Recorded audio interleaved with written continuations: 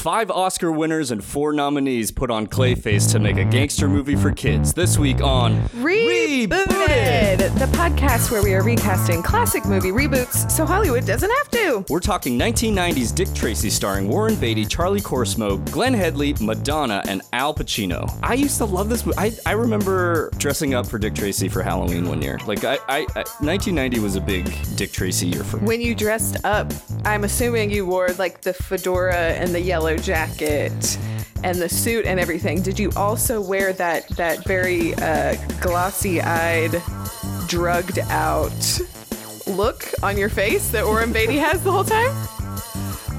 Maybe not the cocaine vibe of the late 80s, early 90s, but I was pretty dashing in my plastic hat and my polyester trench coat.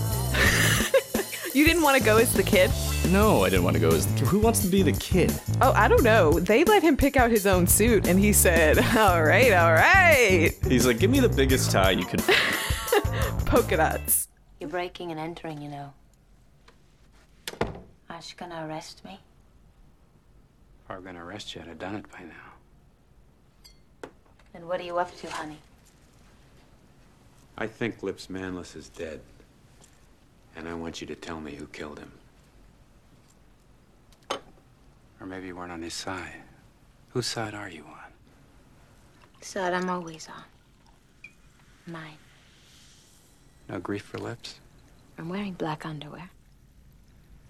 You know it's legal for me to take you down to the station and sweat it out of you under the I lights. sweat a lot better in the dark. Oh my god. But here's the thing. Steamy. Is this a kid's movie?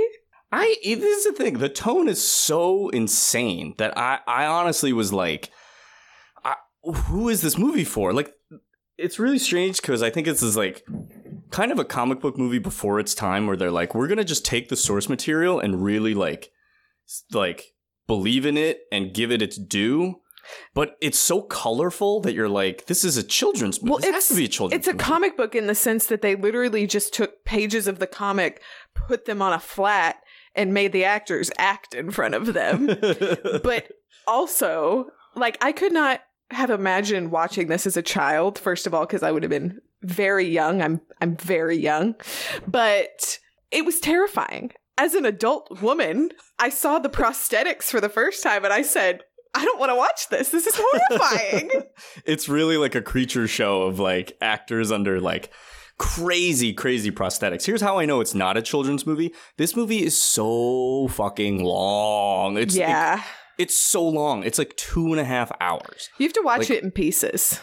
Yeah. And there's a longer cut, right?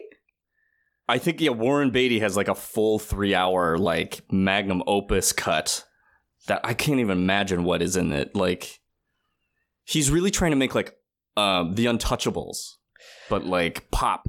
Which we have done on this podcast. Which we have. Welcome everyone to, speaking of this podcast, welcome everyone to Rebooted. I am Brian Flynn. With me as always, Kenna Trent.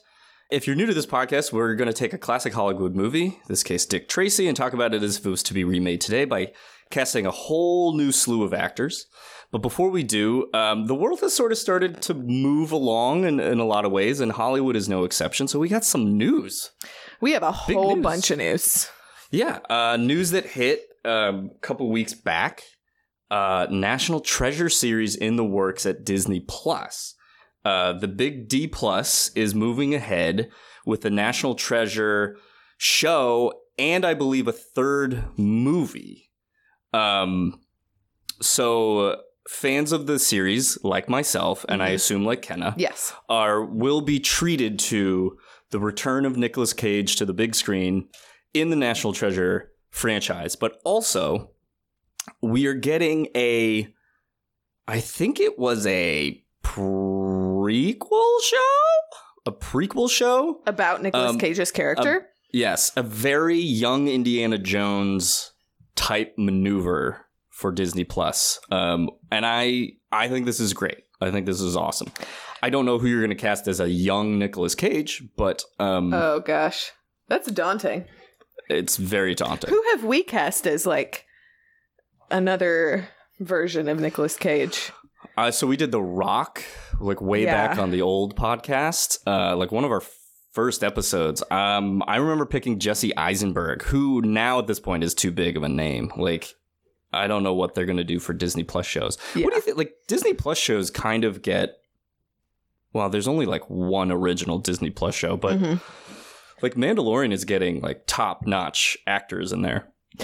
That's also Star Wars, which I feel like draws people just want to be a part of the world for that. I'm assuming. I honestly, though, don't know who would not want to be a part of a National Treasure story because it's so fun. I would literally watch 17 of these movies if they wanted to keep finding American secrets to uncover via puzzle. It can't be a puzzle an episode, right? It'll have to be like a longer overarching. Yeah, it has to be much more serialized. But here's the weird thing. I remember, because I think I recently watched National Treasure pre-quarantine, so it's sort of fresh in my brain still. But the beginning of that movie is that like Ben Gates and his father are at don't have a good relationship because of the family.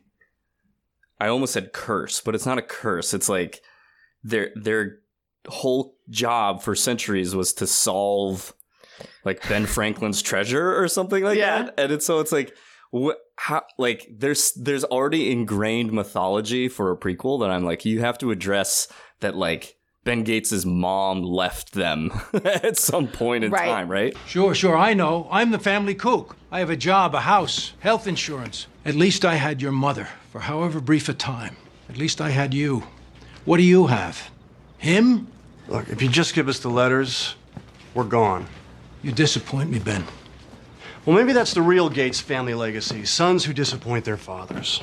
And it makes sense now that I think about it, because there is that whole flashback sequence where we see like people from all their ancestors, like, and how they all participated in like the Freemasons and like stuff like that. And so there's plenty of information to work with. Even just the fact that like the movie starts, if I'm correct, and it starts in Nicolas Cage's like, oh, I found the Charlotte, which is where they find the pipe that takes him to like. So it's like, okay, well, how did you get there? And like, where do we start this journey? Like, how can we work backwards to create that journey, I guess? I don't know. It'll be interesting. Yeah, I'm definitely in. What's next? What do we got here? No more D+, man. I was going to say, we're doing another Disney Plus joint. Disney is remaking Robin Hood. 1973 animated Robin Hood, the movie that spawned a million crushes on a fox. Not to be that guy talking about this, but the writer Carrie Granlund, I know her, I know her very well. So this is really crazy to be talking about this, like knowing the writer. And one of the things that she tweeted after that this was announced was that she will, make sure that Robin Hood is still sexy AF, so that a new generation of young people can sort of come of age again in the live action version. So that's a genuine challenge. Like, who is the version of Robin Hood that lives up to the way people have created this fox to be? I don't know. I like, he's definitely got to be British. He's definitely got to be. It's weird. It's like he's more charming. It's like, to me, he's more charming than sexy. But like, I think that's why. Like, really, to you, you don't find him sexy. You find him just charming. I don't find him this cartoon. Now, Maid Marian. Marian, my love, will you marry me? Oh, darling, I thought you'd never ask me. Oh, but you could have chosen a more romantic setting. And for our honeymoon, London, Normandy, sunny Spain. Why not? Which on both sides, whoever you are attracted to, like these two characters are I don't know. I like, no one really comes. I don't know. There's a slew of like British actors that are popping in my head, and I'm like, nah. Like, what about the guy from Normal People? What guy? He's fresh. Which guy? Normal People, the new Hulu show that is pure sex.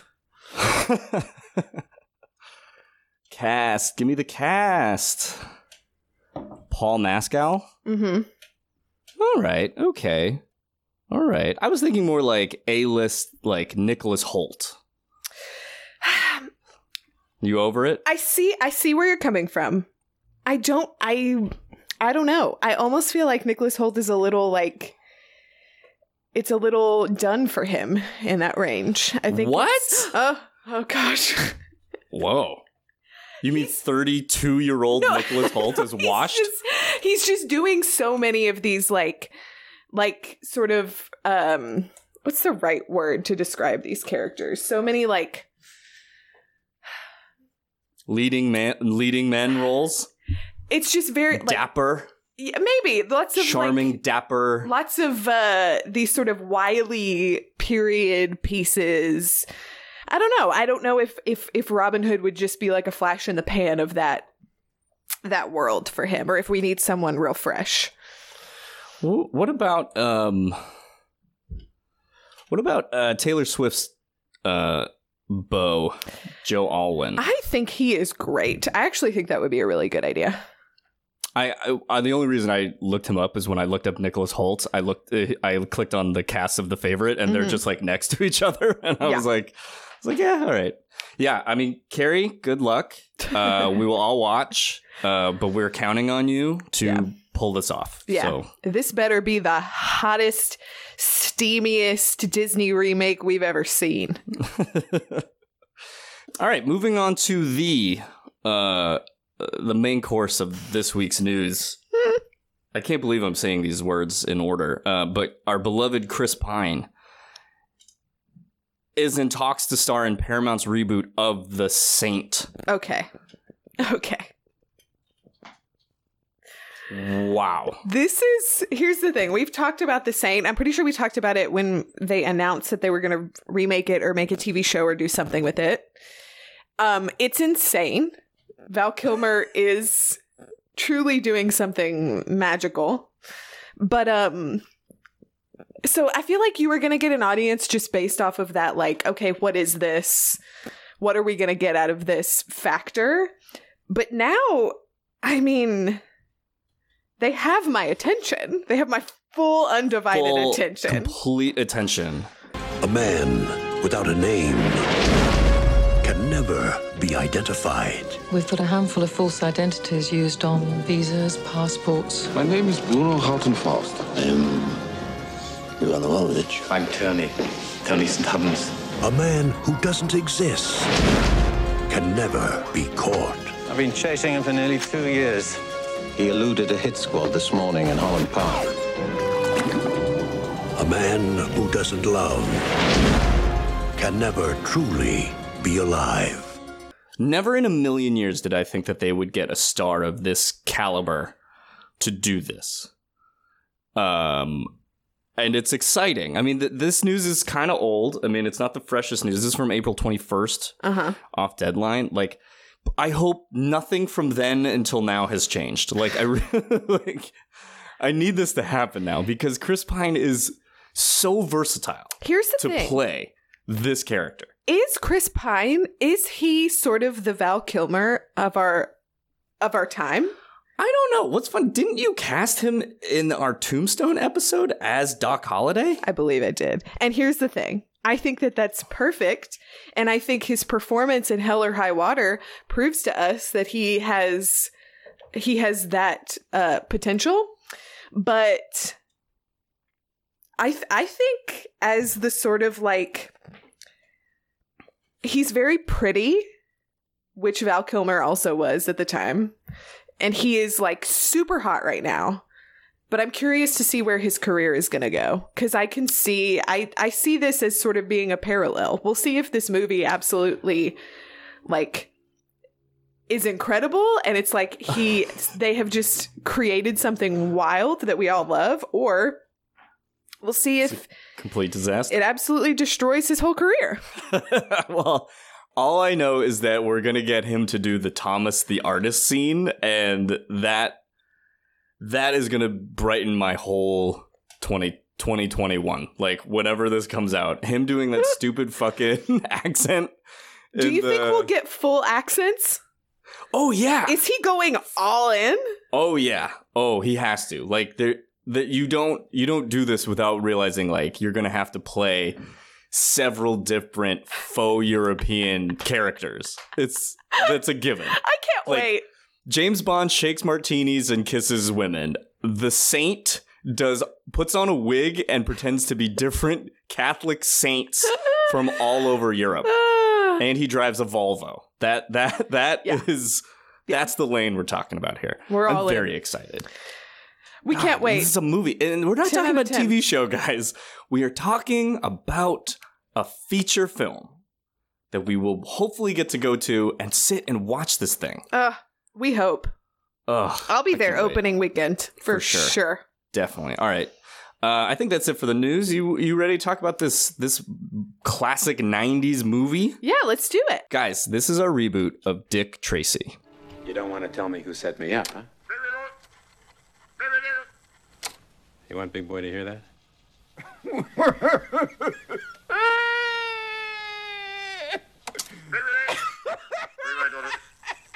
it.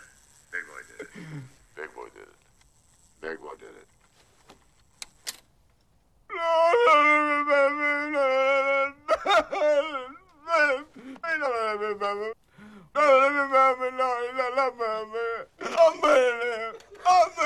Okay, son. Let's take this and plan for Big Boy.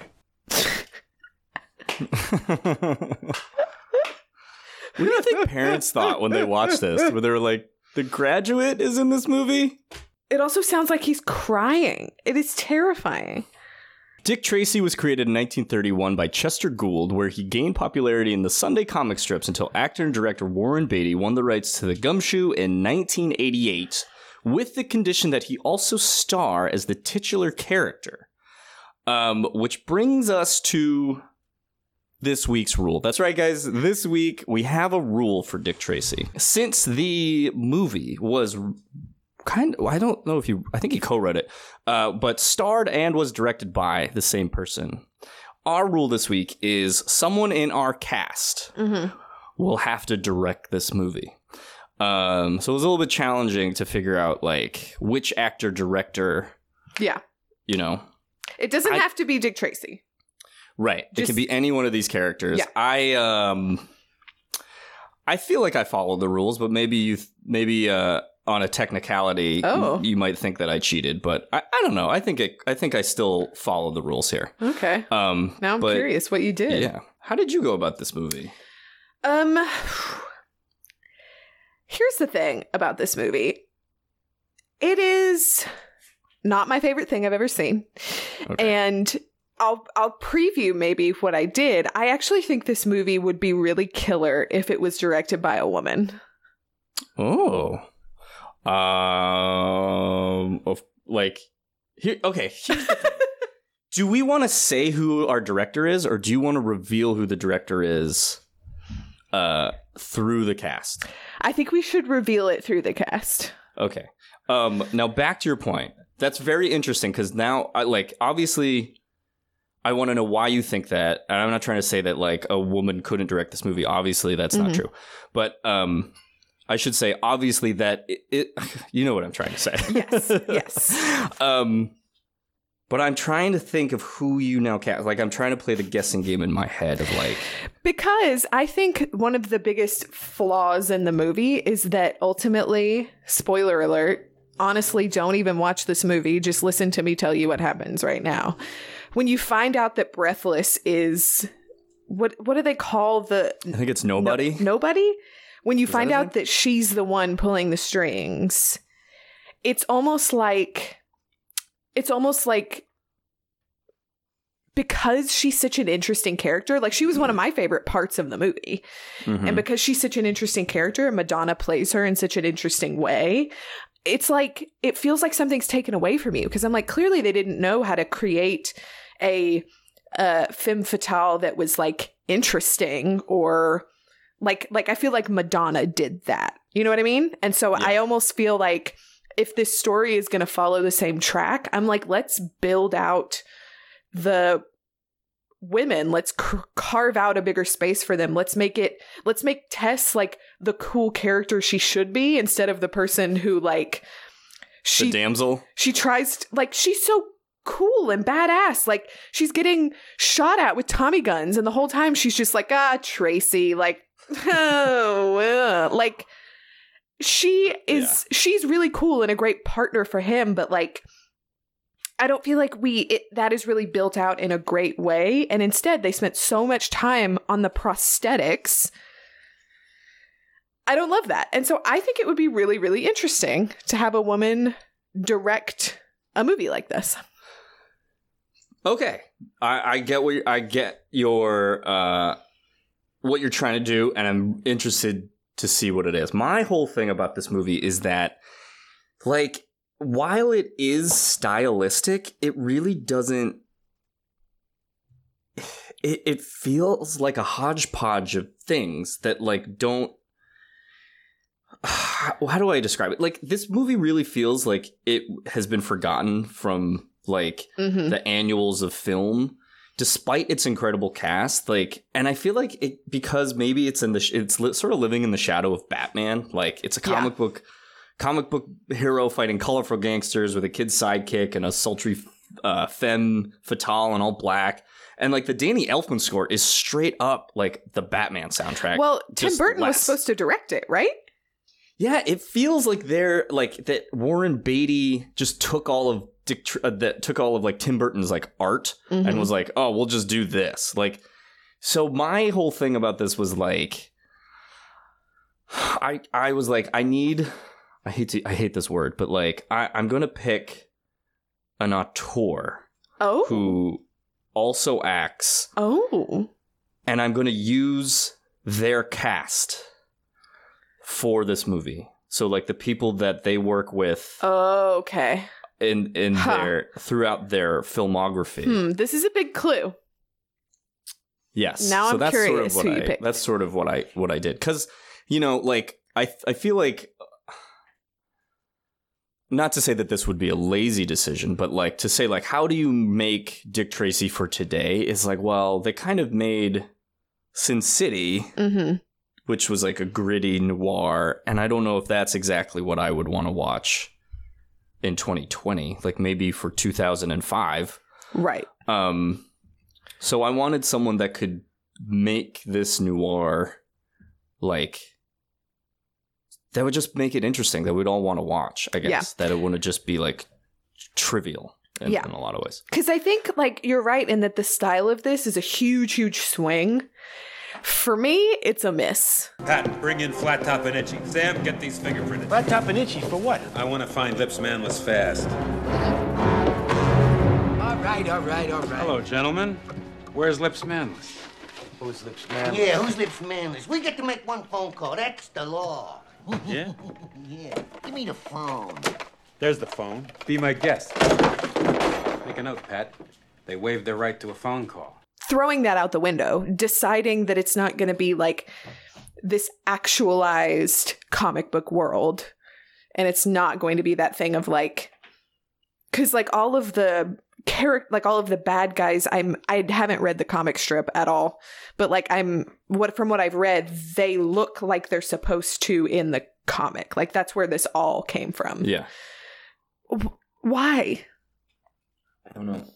I think so. So I think it's because like Warren Beatty for some reason seems like a huge fanboy about this movie, and he just threw the whole kitchen sink into it because he's like, we might not never make another one, and it's like, well, you did that, and now we don't need one. Like, there's no. Yeah, it's also insane because if he's a fanboy, it seems like he's also taking a nap through most of this movie. So like, what's happening? Yeah, he's not like as charming as like I thought he would be, which is strange because people love Warren Beatty. My mom came out to California like years ago, and we were at a restaurant, and Warren Beatty was sitting next to us, and she couldn't speak for like an hour. She was so starstruck that Warren Beatty was like next to her. But like with this movie, I'm just like, this literally could be anybody. Yeah, truly. So who's it going to be? Should we talk about Dick Tracy? Why don't you go first? Because I'm really curious about who you... Okay. Who's your director? Well... Because I think I might know who it is. Well, my director is not the person playing Dick Tracy. I'll say that. Yeah, okay.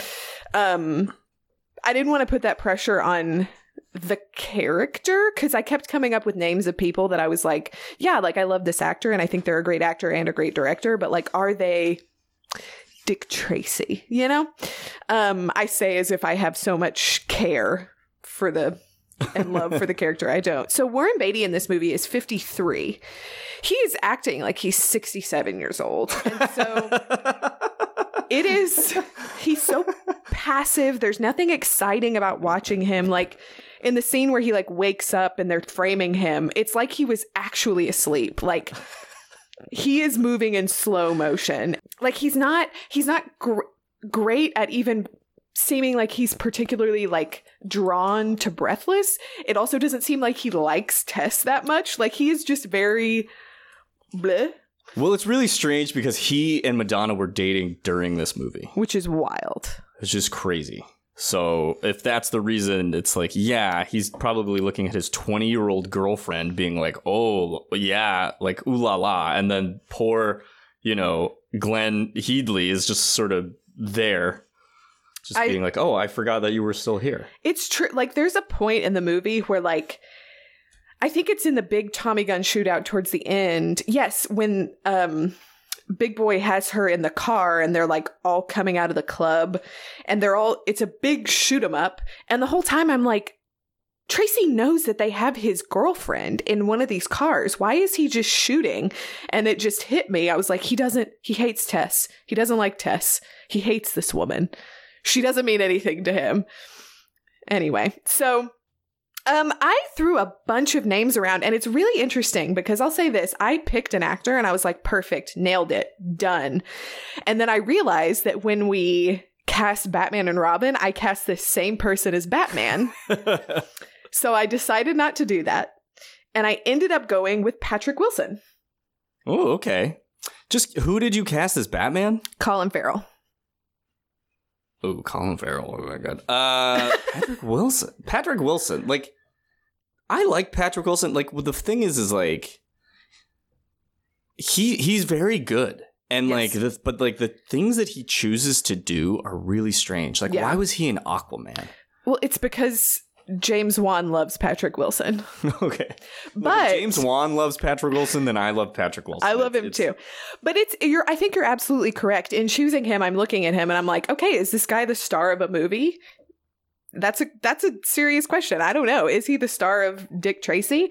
I think he has the charisma to make this interesting because I'm sort of seeing this as it's not bright, ultra colorful, hyper stylized. Like it's dark, it's gritty, it's noir, it's a little comedic, but kind of like, I think he would live really well in that world. So.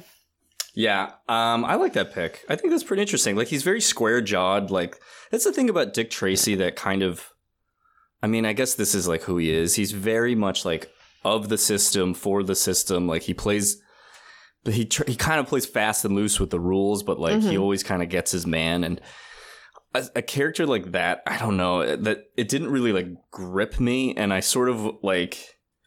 sort of trying to lean for a Dick Tracy that was a little cooler. Like, yeah, like maybe not like so far as like McConaughey and True Detective, like crazy, but like someone like Dick Tracy should be cool. That's just, I don't know. Like in my mind, he just should be cool. So I, like you, also had someone in my mind that was like, oh, maybe he'd be good. But then I was like, that's a little distracting. Distracting? And then I picked someone else. Yeah, just like by his celebrity. Oh, okay. And then I picked, the person I picked is still probably a little distracting, but I ended up picking Jamie Foxx. Oh, okay. Here's the thing. Jamie Foxx can play intimidating. He can be sexy. He can be aloof. He looks he's stylish as fuck. Like there's all these pictures of him in hats, and I'm like, it takes a real man to wear a hat. But I just think that it could be cool for him to play like a version of Dick Tracy that's kind of like really hard boiled and like fed up with how police work has to be. Mhm. Like, this is something else that sort of crossed my mind. Like, HBO's Watchmen did 1940s crime fighting Yeah. in a really cool, badass, and very socially relevant way. Yes. And that's why I was like, Jamie Foxx could thread those needles. Like, he could be the one black detective in the precinct that everyone's kind of like tired of, or you know, they don't like him for whatever reason, but he's the best.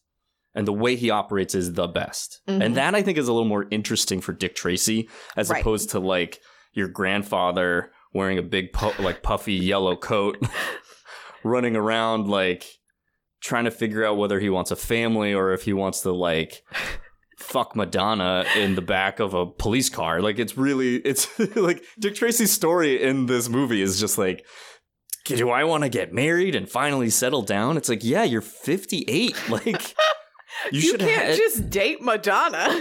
Yes? What? I've been thinking. What about? Well, you living alone and Well, I like living alone. We have that in common, I guess. Well, don't we? Well, Uh-oh. shut up, kid.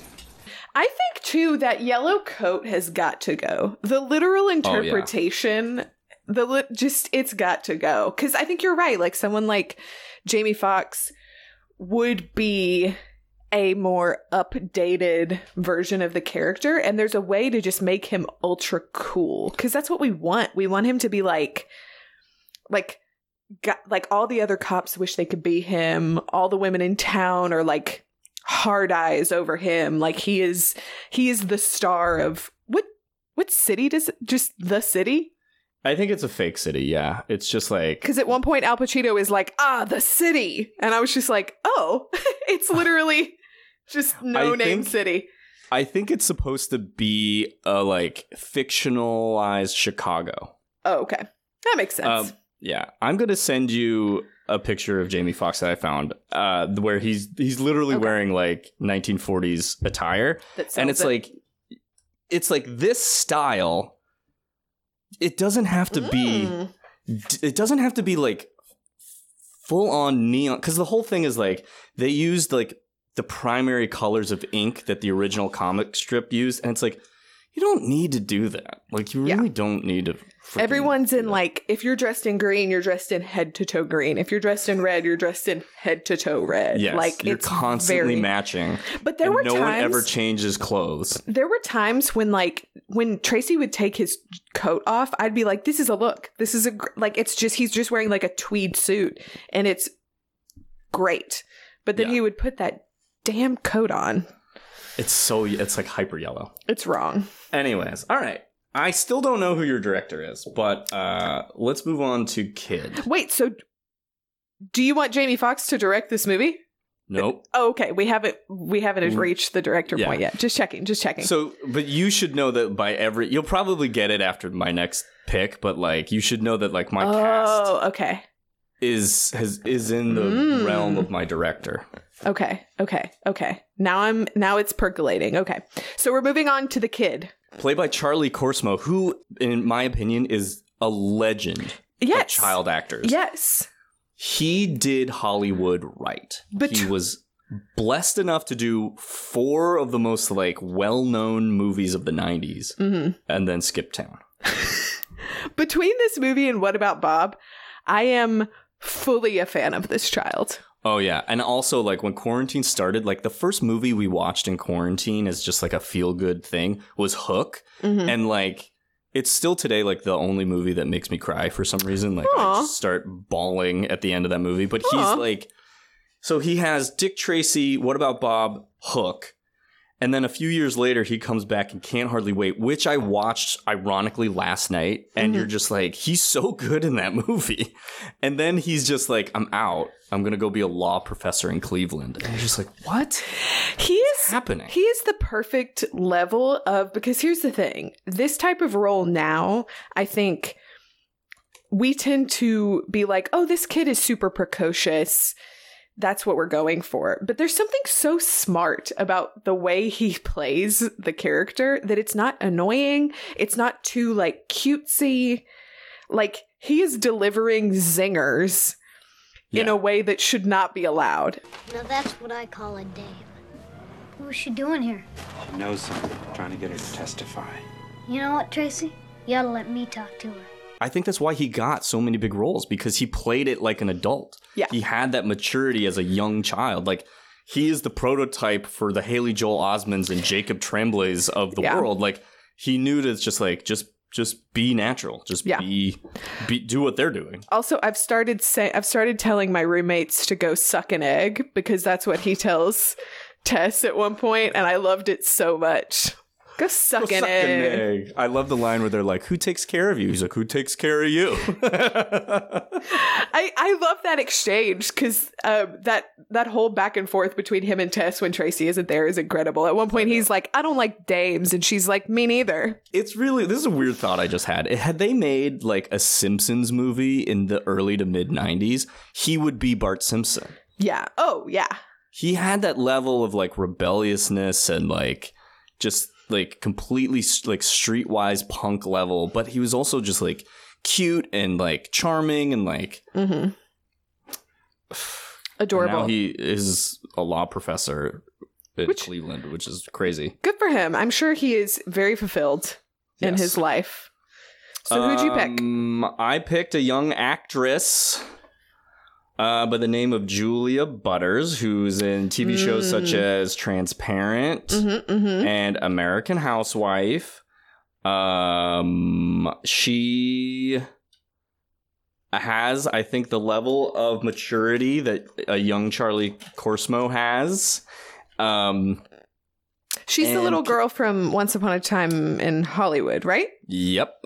Yes. And she has like watching her in that movie is like, she's just as interesting and shines just as brightly as like her mega co-stars Leo DiCaprio and Luke Perry. Like, yeah, you're watching like Timothy Olyphant and Leo DiCaprio and Luke Perry like act in this Western, and then she has that scene where she's like reading the book next to Leo DiCaprio, and you're just like, she's great. Like, yeah. So that's who I picked. Yeah, I think that's a great choice. Thank you. Absolutely. We will be curious as to see what springs of her feature film debut. Okay, I think I know who you picked for your director. Probably. And I'm a little mad about it, but it's okay. And I also think I get what you mean by casting him in a technicality. Yes. So we'll get there. For my kid, I also picked a young actress by the name of Lulu Wilson, who has been really kind of prolific in the past several years. She was in The Haunting of Hill House, Sharp Objects, Annabelle, Ouija. I think she is really, there's something really captivating about her look. And I think too, I mean, she's as of now 14, which is a little bit older than Charlie Korsmo, who was 12 and looks much younger, to be honest. But yeah, I think I also liked the idea of casting a little girl, because there is something about like a streetwise kid that I think would just be a completely different vibe of it being a little girl instead of a little boy. I don't mean for this to sound insulting, but like some of her photos on Google make her look like she's 30. Like there's like, I'm just like, is this person a teenager or do they pay taxes? Like what is happening here? I don't know, but maybe now is the time to have a very serious discussion about the way that we try to make young actresses look much older. Now is the time. Here it comes, people. It's happening now. Honestly, guys, it's been a minute since I've went on a feminist rant, so let's do it. These children are children. They don't need to look 25. They don't need to be sexy. They are children. They're kids. I think we can all agree to see them and treat them as children and let them have their young people's lives. Their youth. Well, I don't know your actress, so I will take your word for it that this is a great pick. Hopefully I will see her in something. I guess I have to watch Annabelle now. Yeah. I don't want to watch Annabelle. Have you seen Annabelle? Yeah, I've seen all of them, but... You definitely saw it. Hey, listen, Annabelle Creation, the one she's in, is really not great, but you should just watch it so you can get to the most recent one, because that one is pretty wild. Yeah. So. All right, let's move on to Tess Trueheart, played by Glenn Headley, one of the most thankless characters I have ever seen. Yes. Like, another thankless role yet again for the lady character. It's your turn, so why don't you... So we've reached the point where I'm going to reveal my director. Okay. I think I know who it is. Oh, okay. I think. Interesting. So here's the thing. I appreciate that you say that she is a thankless character, because I think there is a way to play that is a lot of fun for her. Like, I almost prefer the idea of, like, Tess is Tracy's partner in a lot of ways, and he doesn't necessarily realize how much she does for him, but I kind of like the idea of her being the kind of person who's always by his side, is kind of fearless, and is always like trying to sort of temper him and not like run into the danger, but also be there with him. And so I feel like it's the sort of, I'm trying to think of a good example of this, but the sort of thing where, like, it's almost like she's the one who, like, pulls... Oh, it's like that scene in The Mummy where... If you had a feminist rant and a Mummy reference on your rebooted bingo, go ahead and mark those off. Because it's happening. It's like We're still waiting for Baked Good mention and an Orlando Bloom. Oh, we'll get there. Don't try me. I'll do it. It's like that scene in The Mummy where they're on the boat and Brendan Fraser and Rachel Weisz are like, he's like reloading his gun and there's shots coming by his head and she pulls him to the side and the shot goes like right where his head would have been. Like, I feel like that's what's always happening with Tess, is she's always the one who's like pulling him out of danger, and he's just always giving her like a wink and a nod, but really, like, she saves his life. She is that kind of partner to him in a way. Don't let him get to you, Tracy. You'll get big boy. Big boys on the street and they want to stick me behind a desk. They believe in you, Tracy. They think if you're chief of police, the city will be safe. Tess, there's about as much chance of me getting behind a desk as there is of me getting a new girlfriend. Instead of just being the one who he literally hands the kid over to take care of. Yeah. Here's the thing. Like, Tess, I agree with you. Tess is... like, you can make this character a great love interest without making her a true damsel in distress. Like, she can be strong and intimidating. Like, here's the weird thing about it is, like, I kept thinking, like, do you make her part of the action by giving her a better job, like, involved? But I was like, that also seems lazy, that it's like she can't work at a flower shop and also be, like, interesting and, you know, around and active in this thing. It's like, what do I do? Make her the DA's assistant or see, like the assistant DA? I hate to reference Batman in relation to this movie, but the character of Rachel Dawes, as we see her in something like The Dark Knight, I think is a great prototype for this, because, I mean, she really is an ADA in the movie, and, like, it doesn't have to be like that, but I love, like, even at the fundraiser that Bruce throws where the Joker is, like, looking for him, the fact that she's the one who's like, okay, enough. Like, you're not going to intimidate us.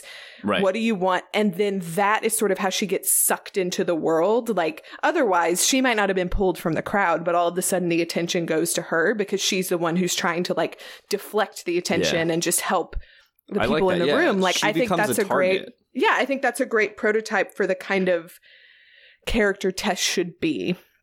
Anyways, who did you didn't say your pick yet, right? No. So I picked Bryce Dallas Howard. I did not. That was not who I was guessing. Who did you think I was going to pick? Elizabeth Banks. Oh, interesting. And then I was going to say, I watched Charlie's Angels, and I have some thoughts. You have some notes? And I love Elizabeth Banks. Like, I like Pitch Perfect, and like I love her as an actress and comedian, but like, yipes. Yeah, Charlie's Angels was, that was a slog. Bryce Dallas Howard. What did she? She directed an episode of The Mandalorian. She did. And so she hasn't done a ton. She did a documentary and then a bunch of shorts. But here's what I'll say, because I do think that she got a little bit of flack, at least from, you know, like, we would talk about this at work, obviously, because as The Mandalorian was happening, it was like a big deal because baby Yoda. But I feel like her episode got a lot of flack because I think it's the one where they introduce Gina Carano's character, who is, but her performance aside, I think I was thinking in the sense that, like, as someone who can kind of be entrusted to, like, oh no, the episode she directed is the one it's where the they village, where they go on their first like mission together. Yeah. And I think as much as lots of things could be calibrated differently on The Mandalorian, I do think that sort of sensibility is what I'm looking for. Like someone who, if I want this movie to treat its women kinder, I think I just see her as someone being capable of doing that. Will Tess be running in heels? That's touchy, Brian. How dare you bring that up? Well, I'm interested. I want to know. Like, I mean, she's trained. She's trained. And she might have to, just based on the time period. That's true. At least it won't be from fucking dinosaurs, but okay. Oh man, damn it. I thought I had you. I thought I had you pegged. You think you know, but you have no idea. So I went and I cast Rosario Dawson, who just by her presence brings a level of toughness and coolness, and she has the qualities that you're like, you get why she should be the most important thing in Dick Tracy. When his eye starts to wander, you're kind of like, what are you doing, you idiot? Tracy, I'm leaving. I used to be afraid that maybe he'd never take some time and settle down, and now I know it. I knew you'd never want a desk job, Tracy. Call Dick Tracy. Call Dick Tracy. Do you read me, Tracy? Call Dick Tracy. Tracy. Good luck. I just think she's cool, and I think she's, you know, I think she nails exactly what we want Tess to be. Yeah, we want to make Tess cool, and I think starting with someone like Rosario Dawson, I think it helps just tremendously with the cool factor.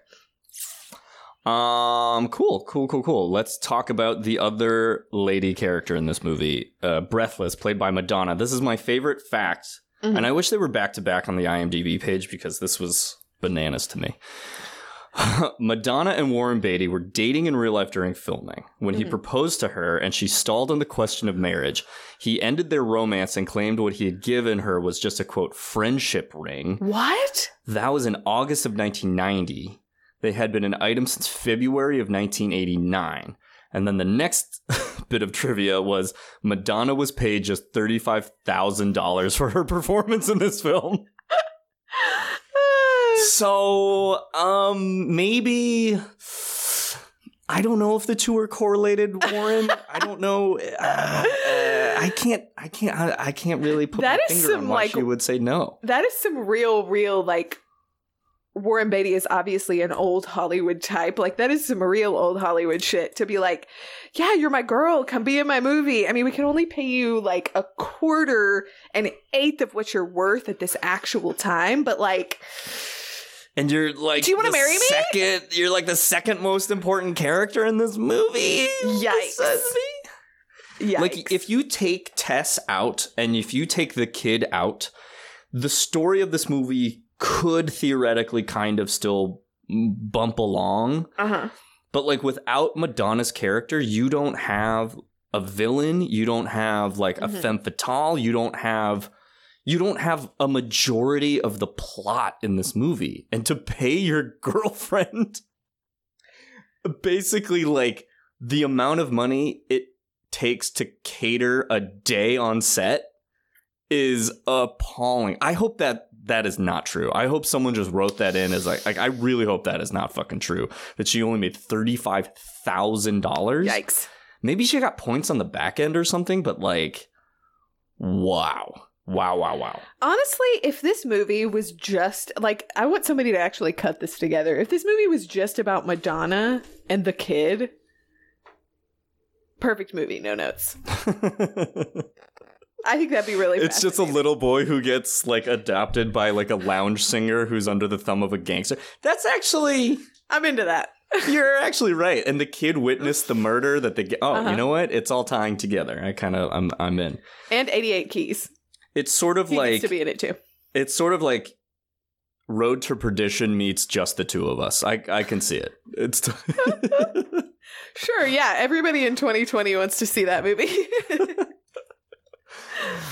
Okay. Is it your turn? Is it my turn?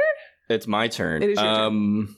Okay, so if you haven't figured out who my director is, you definitely will when I tell you that I picked Margot Robbie for this role. Mm-hmm. I don't know if she can sing. Mm-hmm. I think singing is sort of second banana to this movie, but they wrote Madonna like 5 songs that she performs, and they're good. Not all like one is bad. One of them is bad, yes. And they keep singing it like the More song. Well, yeah, and I think that's on purpose. We'll get to Al Pacino in that scene because that is the best scene in the movie. Let's not get to Al Pacino, please. But yes, so Margot Robbie, she's sultry, she's sexy. She's a good fucking actress. Like that's the thing. She's a good actor. Yeah. And which is so great. I recently watched Birds of Prey. Mm-hmm. It was great. I don't know agree. Why DC can't get their shit together. Like I agree. I don't know. Yeah.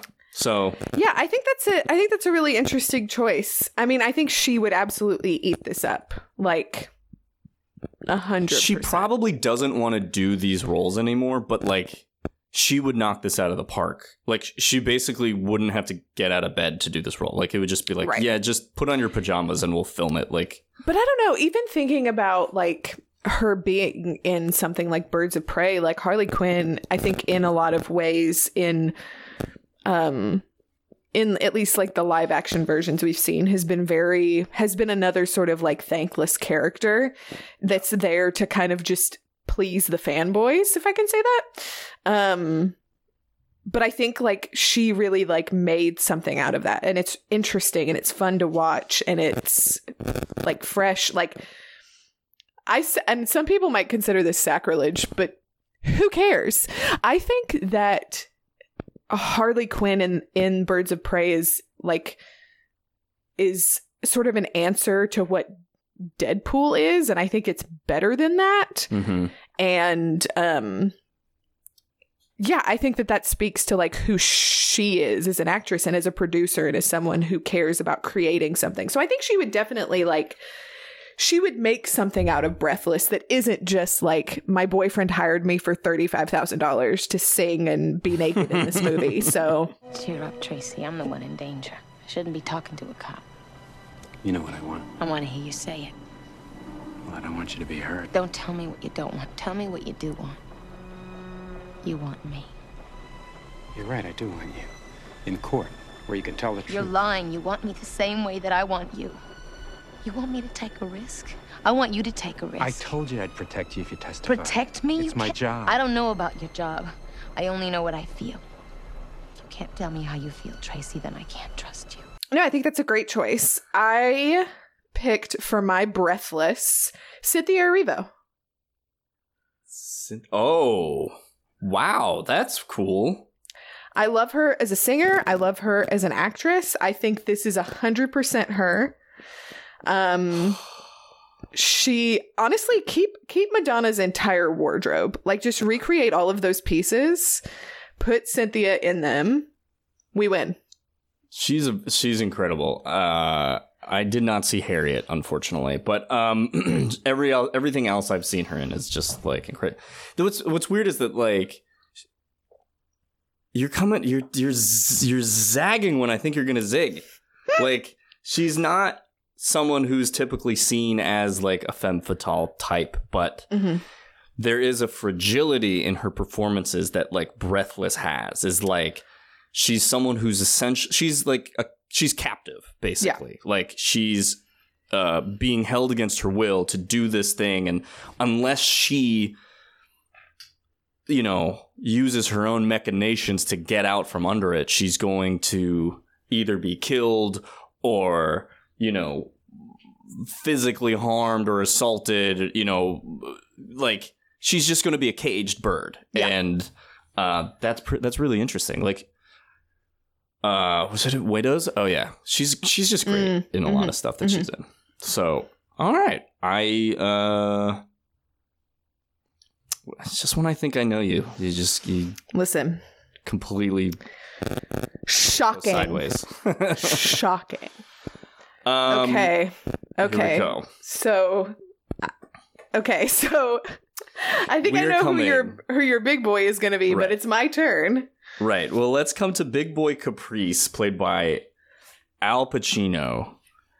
And let me just say, this performance belongs in a museum. Kick it up! Kick it up! Get up, down first. Never settle for something much and nothing's better than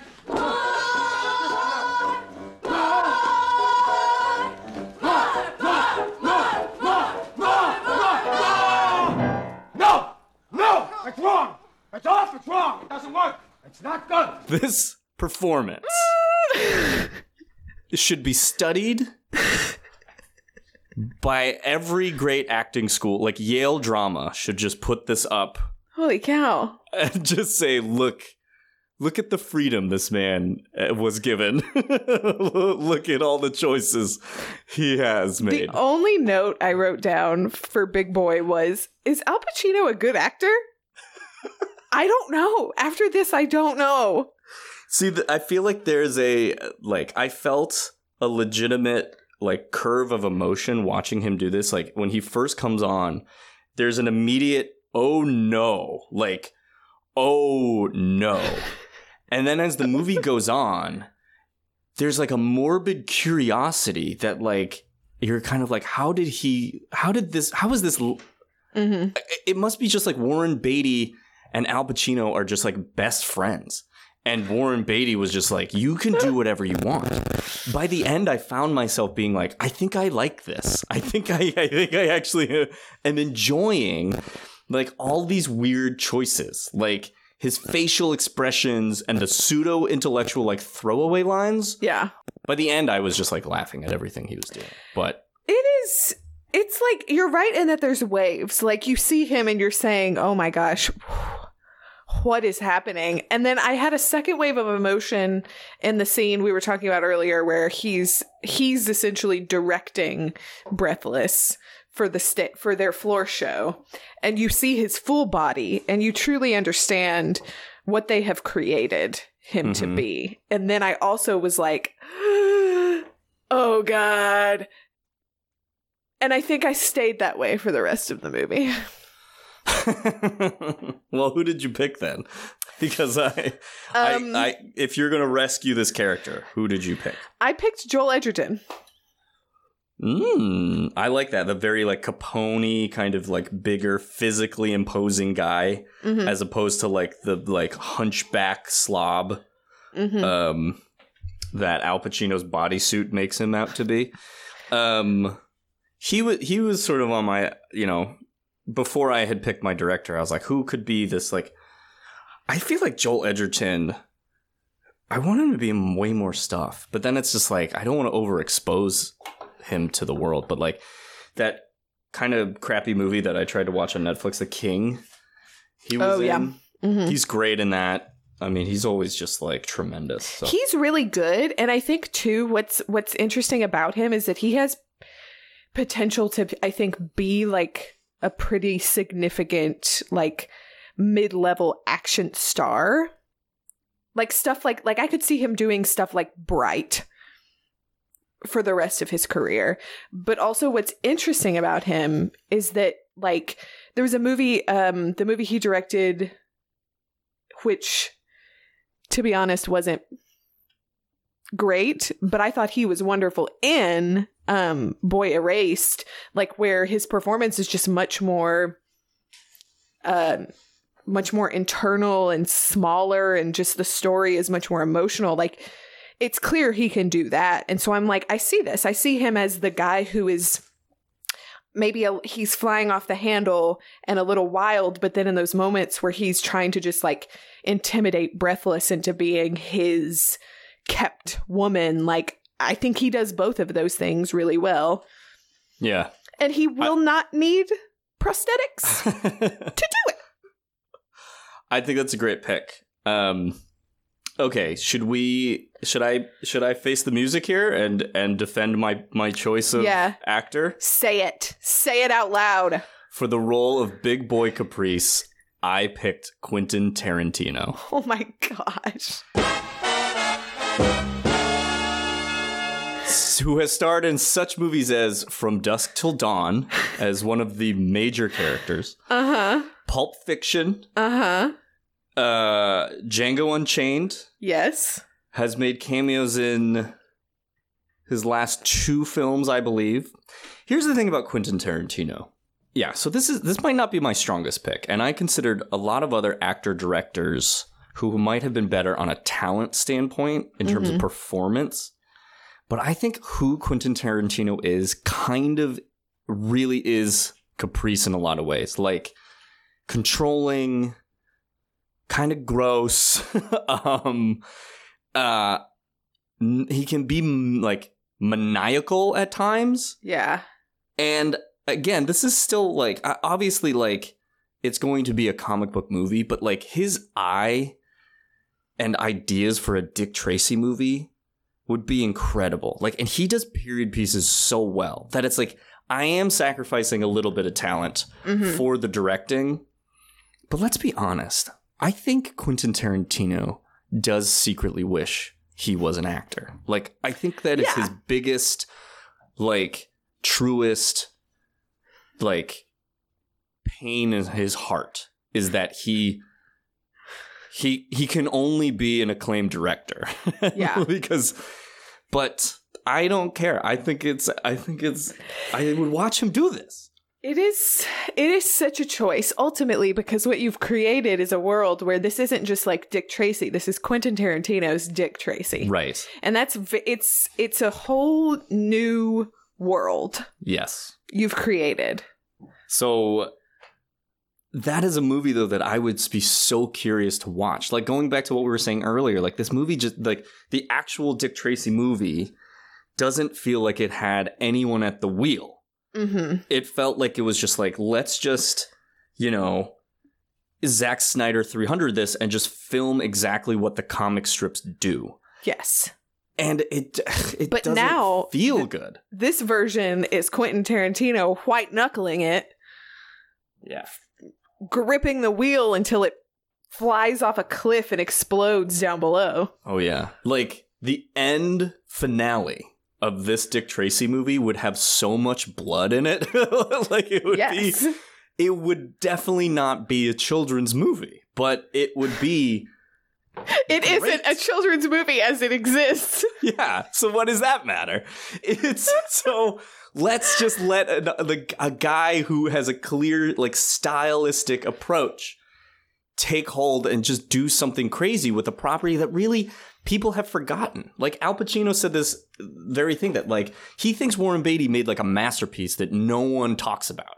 And it's not true because it's just sort of flat. It's not a masterpiece. It's not. And so there's a reason no one talks about it. Yeah. And he's like, it was like the funnest movie for me to make. It's like, yeah, because you made it with all your buddies and no one told you not to do anything. Like, I just think that this sparked so much interest in my brain that I just went for it. And I'm going to stand on this hill and say, if a Quentin Tarantino made his last movie as like a Dick Tracy pulp noir, again, not very he directed some like scene of Sin City, but like I'm like, if he fully embraced this, I think we would get something so amazing that I'm willing to say, like, fine, you can be one of the stupid fucking leads of it and just let him do his thing. I mean, you did it. I did it. I mean, honestly, if he did direct Dick Tracy, he would make like Leo DiCaprio the fucking bad guy, and it'd just be like, I've already seen that. So yeah, I did it. Anyways, that's what we got. Yep. Great job. I liked your picks a lot. Thanks. I liked yours as well, except for Quentin Tarantino. I don't care. I'm sticking with it, man. That's great. Should we get to the most important character? Yeah, absolutely. Guys, where does Barry Pepper go? What do you got? Okay, I would just like to say Barry Pepper, who has not been in a Quentin Tarantino movie, so it kind of breaks that little lineup, right, but who was in Crawl, Quentin Tarantino's favorite movie of 2019. Yeah. I feel like would get a bit part in Quentin Tarantino's Dick Tracy for sure, as Sam Ketchum, Dick Tracy's orange-clad sidekick. Yes. Who's always on the phone, right? Yeah, he's the one who's just like, come on, Tracy, we're late for the crime. We gotta get down to the docks, Tracy. Big stuff happening. We're missing the crime. Crime's happening now. Yeah, I mean, here's the truth about Barry Pepper. He could be any single character in this movie. I know. Anybody, like, he would absolutely be in this movie because of the level of character actors that they have pulled for this. Like, today, Barry Pepper is just, if he is not being considered by a casting director, like, what are they thinking? Right, absolutely. But because we love him, and because, and I think also because this is sort of a perfect place for they cast a big actor for this to play sort of a small part. I was like, why not? I made him D.A. Fletcher, Dick Van Dyke's character. Dick Van Dyke, yeah. He, like, I kept switching him out for like Sam or the DA or like James Caan's like gangster who gets murdered, or like literally any other character. Like, he could be the diner owner and you would still get like 7 minutes of screen time because everyone in this movie got at least 7 minutes of screen time. Yeah. He could be Mumbles. Like, Dustin Hoffman probably worked for 3 days. And I kept watching no one should be Mumbles. And I kept watching this and I'm like, is he even in the same room as anyone? Like, there's a scene where like Al Pacino tells him to shine his shoes and it's like the way it's matching. I'm like, I don't think these guys were in the same like building. It's really strange. Vin Diesel, Dwayne Johnson did.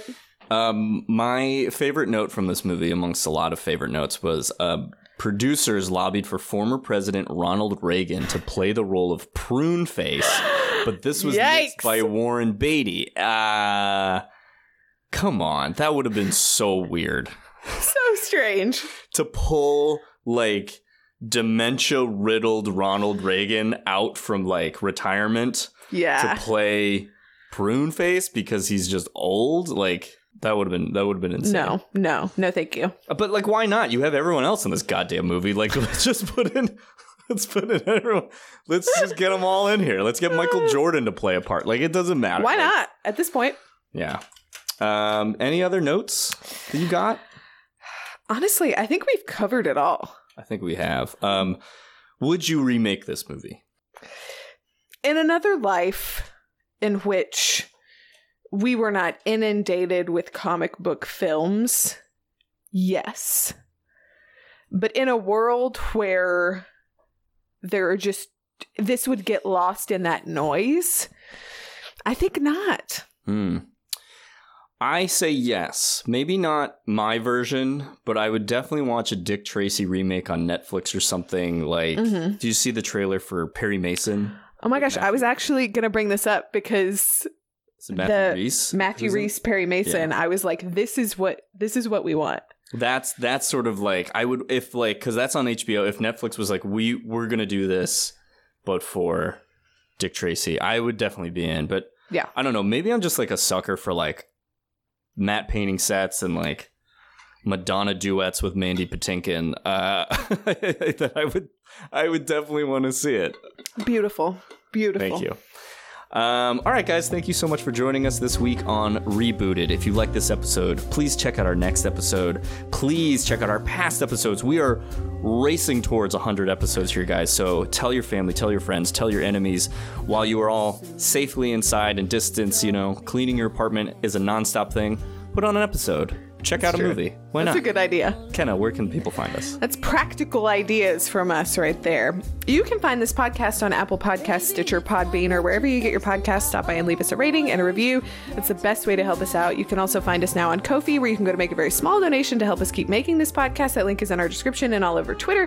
Speaking of Twitter, you can find us on social media at RebootedPod everywhere. Look us up. All right, guys. We'll see you next time. That's all, folks. It's Warner Brothers. Sorry. We'll just cut it out. Let's settle the matter. Baby, you're mine on a platter. I always get my man. This is awkward. This is so awkward.